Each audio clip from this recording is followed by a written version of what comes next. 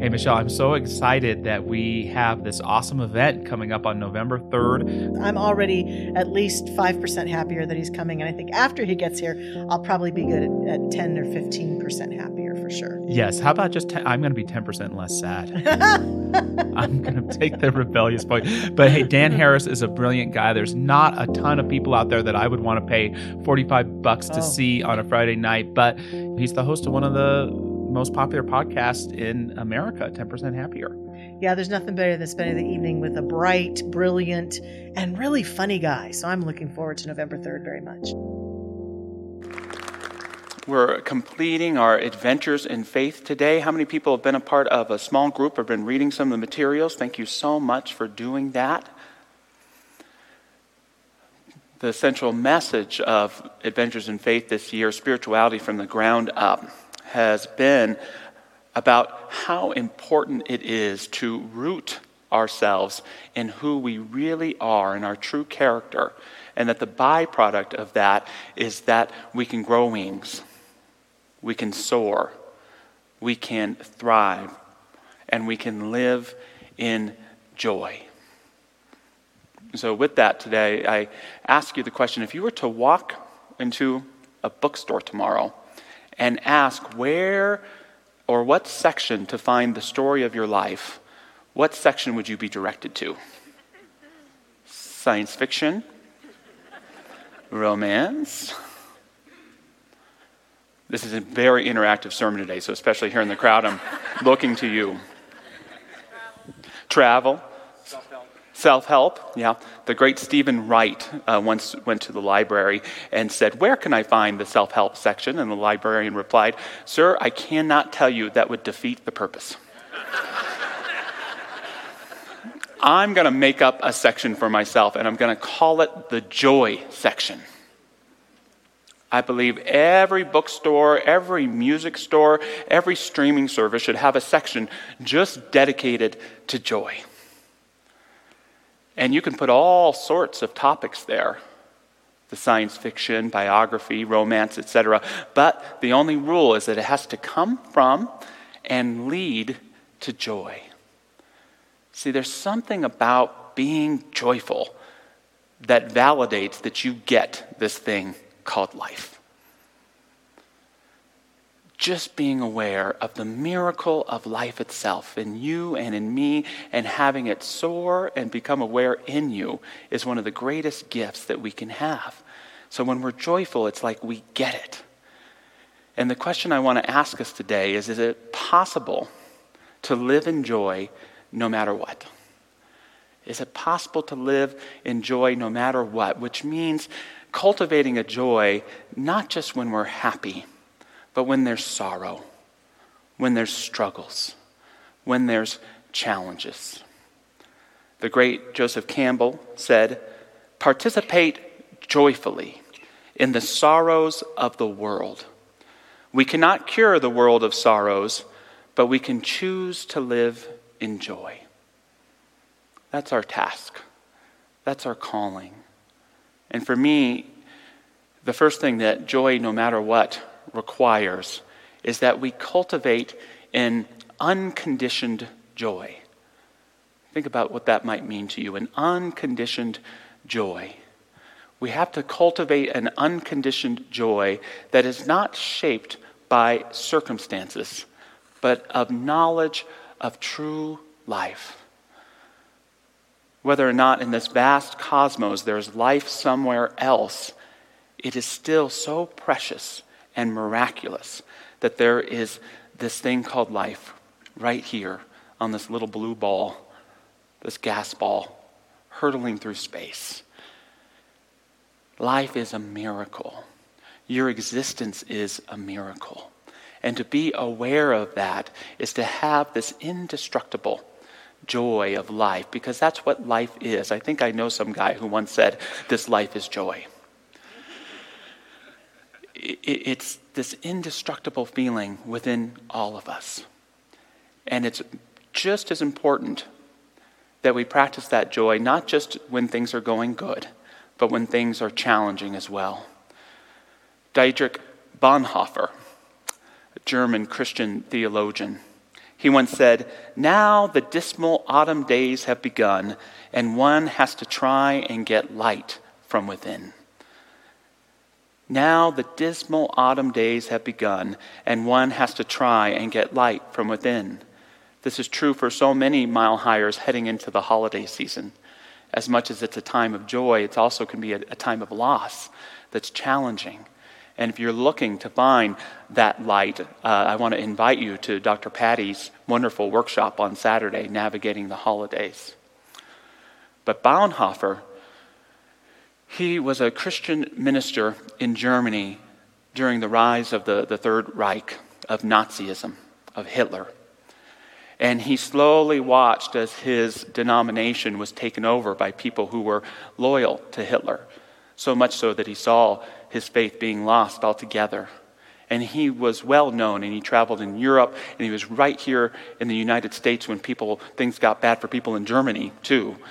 And he even had the opportunity to go and study, if he wanted to, nonviolence with Gandhi. But he made the decision, knowing he would probably be arrested or killed, to return to Germany, saying that he would have no right to reform Christianity there when Nazism went away if he didn't suffer with the people. And in 1945, he was implicated in a plot to assassinate Hitler, and he was hanged. He was murdered.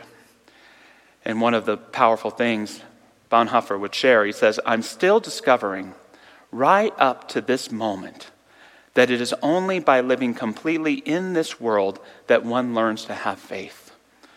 I mean, living unreservedly in life's duties, problems, successes and failures, experiences and perplexities. In so doing, we throw ourselves completely into the arms of God." Jesus said that nothing anyone can do to you can destroy your spirit. It's only what comes from you that can destroy your spirit. And I invite us into considering the idea today that there is a part of us that is untouched when someone tries to hurt us. That as challenging as life may be, there's a part of us that is untouched. I'm going to invite you to affirm with me today. See, interactive, at home too. There is a part of me that is always in touch with the joy of life. Part of me that is always in touch with the joy of life. I refuse to live in anything other than joy. Joy is happiness, but it's also resilience. It's tenacity. And to live in joy no matter what, we need an unconditioned joy, but we also need an authentic joy. Superficial joy is pretending to be happy when you're not. Authentic joy is always staying close to the source of your life. Superficial joy is waiting around for something good to happen. Authentic joy is always being a presence for good to show up, to be that presence of good yourself. That's what it means to live in an authentic joy. Another quote on indestructible joy that I so admire comes from Albert Camus, who had his own story moving through World War II. He said, "In the midst of hate, I found there was within me an invincible love. In the midst of tears, I found there was within me an invincible smile. In the midst of chaos, I found there was within me an invincible calm. I realized through it all that in the midst of winter, I found there was within me an invincible summer." And that makes me happy, for it says that no matter how hard the world pushes against me, within me there's something stronger, something better, pushing right back. Do you believe in that invincible summer within you? It is always greater than anything that may be taking place around us. It's an old Reader's Digest from the 1960s, I believe, that tells us that you need 3 things to be happy. Something to do, someone to love, and something to look forward to. Pretty good pragmatic advice, right? Something to do, someone to love, and something to look forward to. And when I find myself unhappy too many days in a row, I ask myself, are one of those missing? And I think the truth is, in pragmatic everyday life, the hardest experiences for us are when one of those three things shift. When you retire from your career, or you lose a job, or you start a new career. When someone you love passes away. When the kids grow up and leave the house. When you go through a breakup. When you're so overwhelmed and so in survival mode that you can't look forward to anything but some respite from the difficulty of your day, and you find yourself in what we call burnout. These are all challenging experiences. And so I do believe that you need those three things to be happy, but I don't think you need them to practice joy. To practice joy even in the face of the sorrows of your life or the sorrows of this world. Because there's having those conditions that help us achieve happiness, but there's also that indestructible spirit, that indestructible joy in each and every one of us that we can always bring to our lives. It's not in what you have, it's in how you show up. It's not in what you have, it's in how you show up. The congregation of Mile High Church has helped me form what I call my professional creed. And it's, I practice genuine honesty and professional intimacy. That's what I see as my job description here at Mile High Church. I fail all the time, but that's always my goal, is to show up with genuine honesty and professional intimacy. By genuine honesty, it means that I want to be unguarded. It doesn't mean that I want to process all over you and tell you everything that's going on in my life. It means that I want to be transparent. Do I need to have boundaries that help create intimacy? Yes, but I never want to build walls that keep people out, because I want to be let in too. Professional intimacy means that I want to love each and every one of you, and I want to not be weird about it. It means that I want to see you. It means that I want to understand you. It means that I want to encourage you and approve of who you are as a spirit. And when you let me in the same way, I also get to experience that closeness, that depth. I love that Mile High Church is a place where we can create meaningful intimacy of trust and understanding and inspiration together. So practice an authentic joy. Live from that heart place that recognizes no matter what is going on, life is a miracle. Joy, no matter what, also involves finding meaning. Essential to joy, no matter what, is finding meaning. And when I think of this word meaning, I think of the great Viktor Frankl, the great psychologist who formed something he called logotherapy. And it was psychology not based on this idea of unconscious urges and drives, nor on superiority or inferiority complexes, but it was the idea that life and psychology is all about finding meaning, whether you're discovering meaning in something or you're creating it.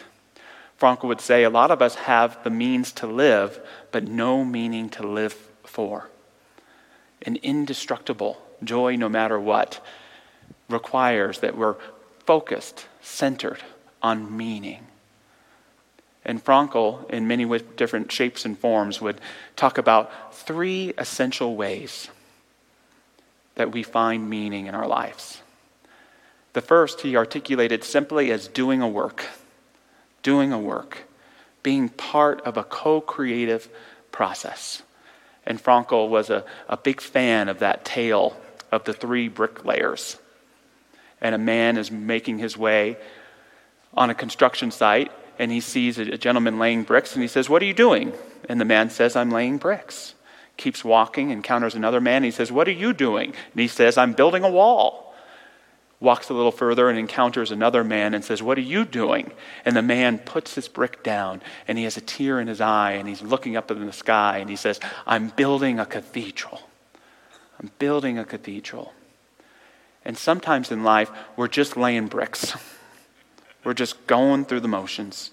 We're just doing our stuff with no sense of meaning or calling or purpose. Sometimes in life we're building walls, which I interpret as doing someone else's work for them. We're doing someone else's work for our own material good, to pay the bills, to get that check, to keep just surviving. To have that cathedral consciousness is to recognize that everything you do in your life, every relationship, every encounter, every job, every writing, every activity is all in glory to building a life that you will love and that hopefully serves others as well. The great Eric Butterworth said, life is God's gift to you. What you do with it is your gift to God. And what does it mean in your own life to build that cathedral, to that indestructible joy, to that knowledge of the miracle of life, not just in you, but expressing as you? Frankl says we find meaning through doing a work, and he also says we find meaning by loving someone. We find meaning by loving someone or by giving ourselves to a cause greater than ourselves. I don't think there's a greater sacrament in this life than letting the people we love know that we love them.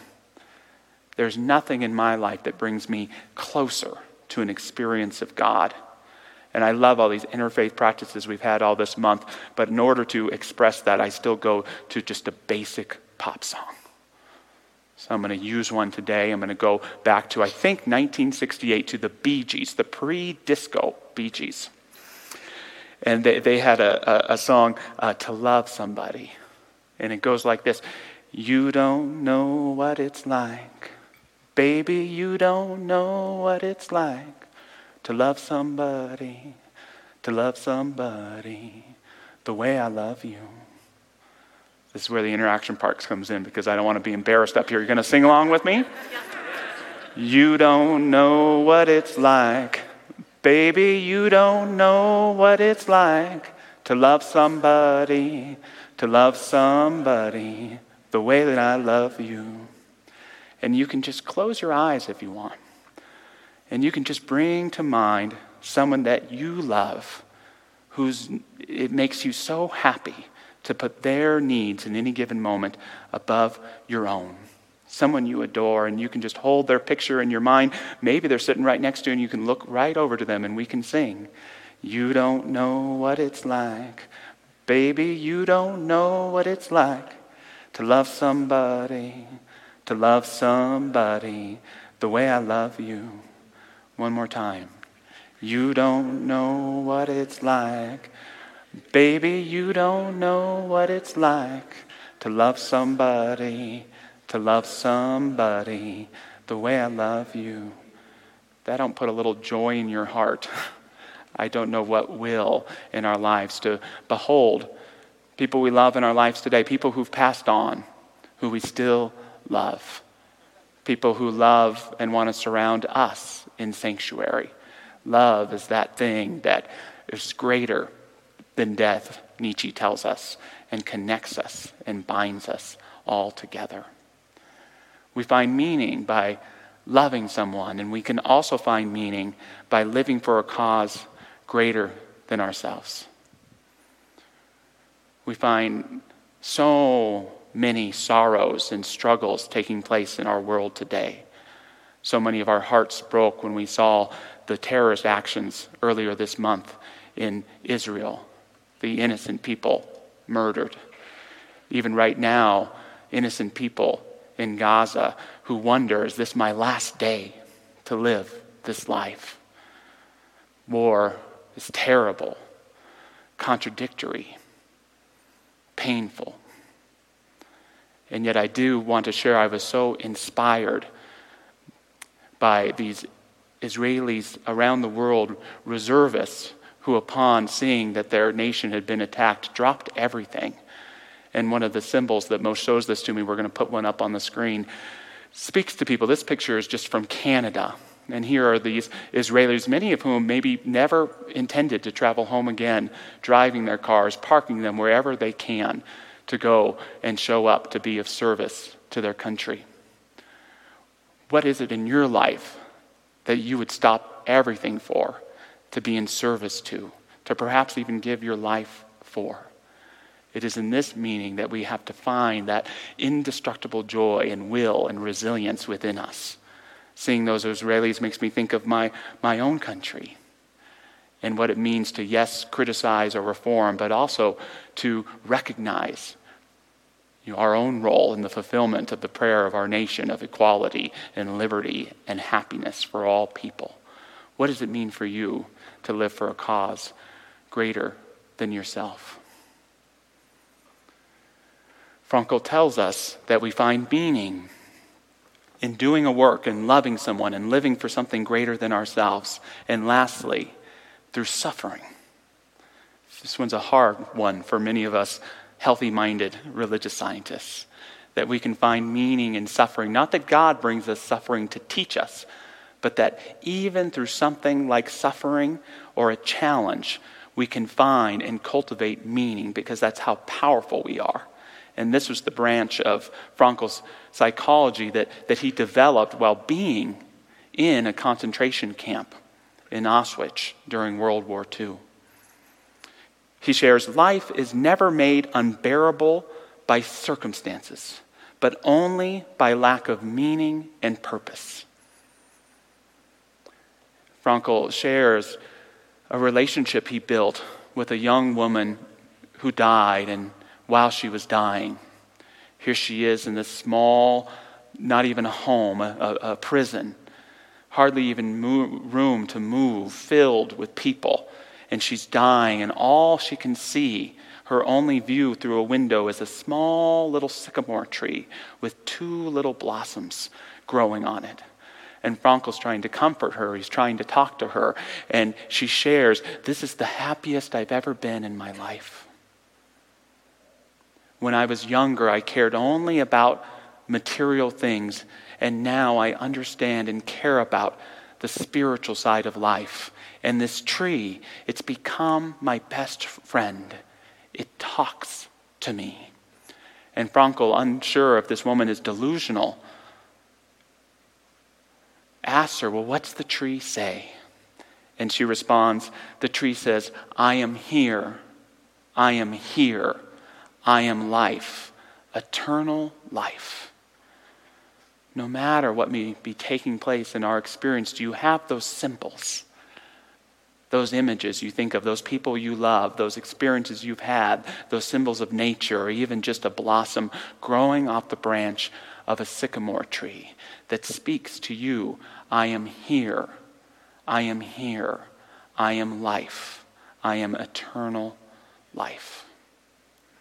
As we wrap up this adventure in faith, I want to remind you of how important your roots are. That it's not, again, just where you came from as a person, but it's where you came from as an expression of something divine. That rooted within you is all that you need to live the greatest life imaginable. And when you're struggling or unsure, return to those roots, and it will fill you with that unbreakable, indestructible joy, so that you can live it with clarity, and it will be creative not only for you, but a blessing to others as well. As we move into prayer this morning, and invite our beautiful practitioners to stand and join me if they so choose. And let us move to that altar of our hearts, where we can place this morning a request for prayer. That altar of the heart, which is not only the space of our deepest feelings and thoughts, but also is a creative place where the divine shows up. Where that joy of living, that quality of the divine itself manifests in this space that we create for it, in this cathedral, in this sanctuary of our own consciousness. We allow nothing to enter into this consciousness, our sacred consciousness that disrupts or destroys, but we seek to be a presence for indeed that life.